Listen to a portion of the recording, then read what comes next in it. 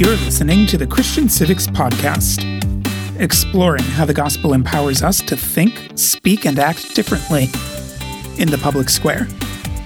I'm your host, Rick Barry, the co-founder and executive director of the Center for Christian Civics, and in a few minutes, I'm going to talk a little bit about what I think is one of the absolutely most important truths for Christians to remember when we start thinking about government and civic life. But first, I have to say, I'm really glad to be back with you. A few months ago, I became a parent, and it's tiring, you guys. But even if I hadn't become a dad this year, it's probably not surprising that we would have taken a lot of time off from the podcast. The pandemic, the civil unrest, the conspiracy theories spilling over into a violent insurrection just a few blocks from our office. The past year has changed our mission field a lot. The questions that Christians in the U.S. have about how to relate to politics have been changing, and they've been changing really quickly. And the rest of the leadership team and I, we needed to take some time to make some hard decisions about our work. There were some projects we were really excited about last year that just aren't the right fit anymore. But there are also some new needs and opportunities that I never would have imagined us taking on a year ago that we're actually really excited about now. But there's also a third category of things we've been working out. The stuff that we probably should have done a long time ago, but never got around to because I'm just one person and we didn't have the finances to bring on anyone else to help. One of those things is bringing on a producer to finally help us get this podcast to you more regularly. This is something my co-founder Danny and I have been talking about for a while, and it's a decision we committed to at the end of last year, but it wasn't something we were actually able to do until pretty recently. So now we have a new producer, Lauren Larson. She's a Texas native who's worked in broadcasting for over a decade. She covered the inside world of government for Federal News Network. She also produces radio shows like Good News for the City. And earlier this year, she started working with me on All Things Christian Civics podcast. With Lauren's help, we're kicking off a new season of the podcast today. And I'm talking about season like season of a show, not season of life. A bunch of episodes produced and released as a block, one after the other. And this week, since the podcast is kicking off a new season, I think we should probably talk about one of the ideas that's absolutely foundational to the work we do at Christian Civics. For the most part, your politics aren't Christian. Your party's not Christian, your political ideology is not Christian, and neither is mine. When it comes to politics, our job as Christians isn't to help one group of broken image bearers rule over another group of broken image bearers. Our job as Christians is to redeem our people and our cultures and our traditions. Every human movement will always fall short of the glory of God, not just the ones we hate, and even the ones we really, really like. What's Christian about us is not the tribes we're part of or the movements we're part of. Scripture acknowledges that every believer is part of certain, sometimes the Greek is translated as tribes or nations. Missionaries today call them people groups. Southern or northern, raging liberal or reactionary conservative. Christians come from people groups because all people come from people groups. But Christians, God sends us back into our people groups as his witnesses and his ambassadors. Our job as Christians is to look at the movements that make sense to us and then figure out where they reflect God's truth and where they fall short of it, where they distort it. How does this tradition or this cause point to a God-shaped hole in our hearts? And when does being part of it or supporting it compromise our witness?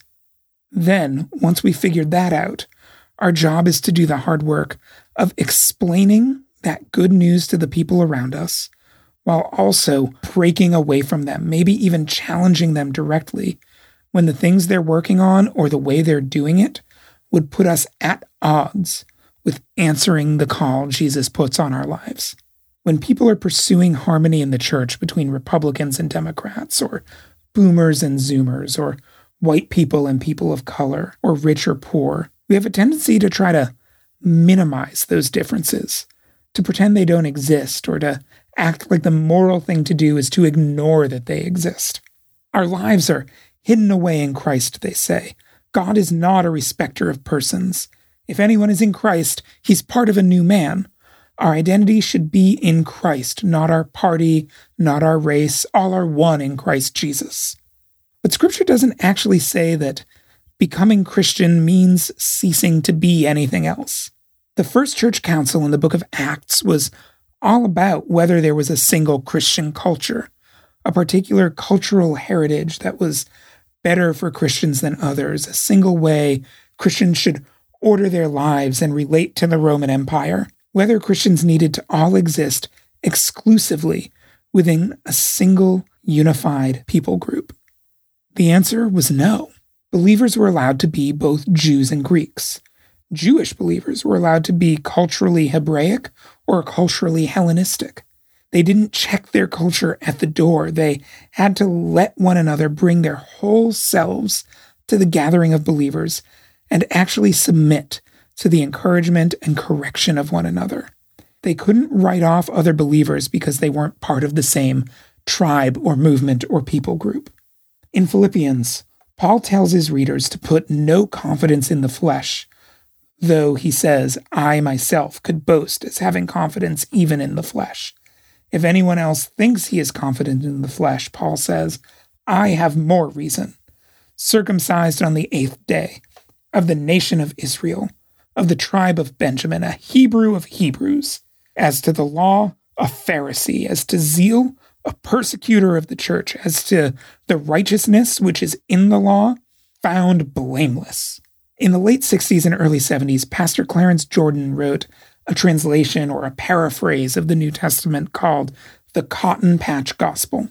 His goal was to give his Southern, mostly white, Southern Baptist church members a way to connect with the regional and cultural references in the New Testament that are alien to us in the U.S. now. When he gets to that same passage in Philippians, he renders it this way: put no stock in status symbols, even though I myself have plenty of these symbols. If anybody else thinks he has status, I have even more. A baptized church member, a white man from an old Southern family, 100% Anglo-Saxon. As to religion, a Protestant. As to dedication, giving all outside agitators hell. As to church rules and regulations, spotless. I really like that he renders confidence in the flesh as status or status symbols, the things that let us separate ourselves from other people in our minds.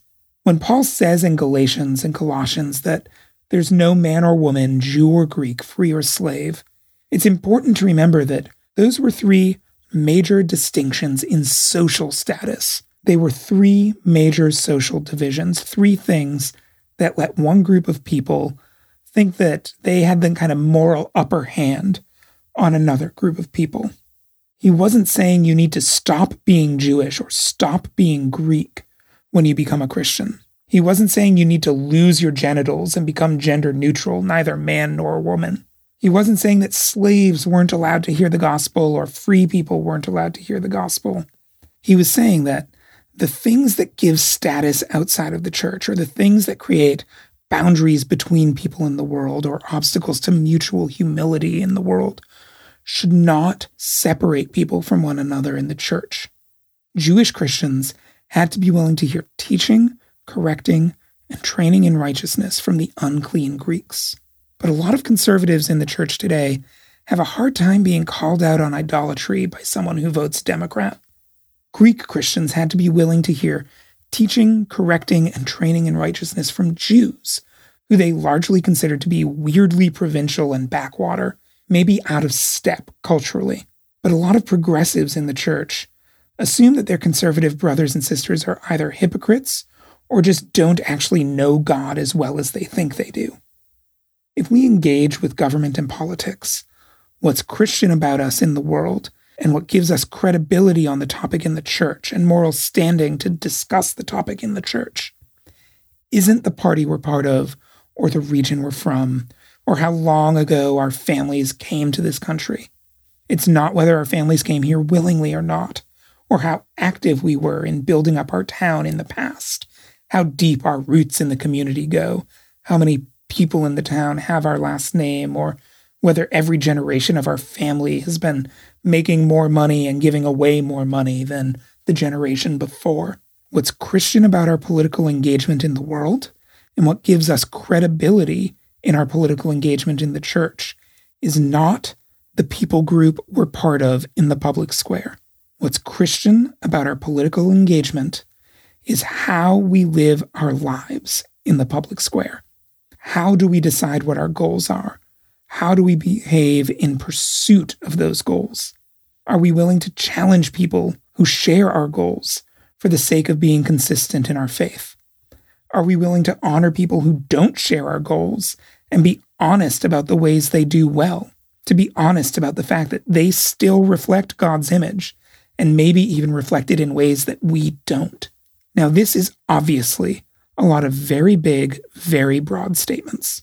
15 minutes or so on a podcast isn't really enough time to dig into all of the theological support for this, or go through what's different about how people in Philippi thought about people groups compared to the way we think about people groups today, or start working through all of the ways to apply this idea.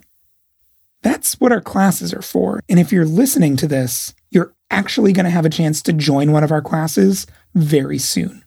More on that in the next few weeks. What we try to do on this podcast, though, episode by episode, is highlight small ways that we can let the manner of our lives be worthy of the gospel when we engage the public square. We try not to get caught up in how do we make sure the objects of our scorn or the parties of our votes are worthy of the gospel.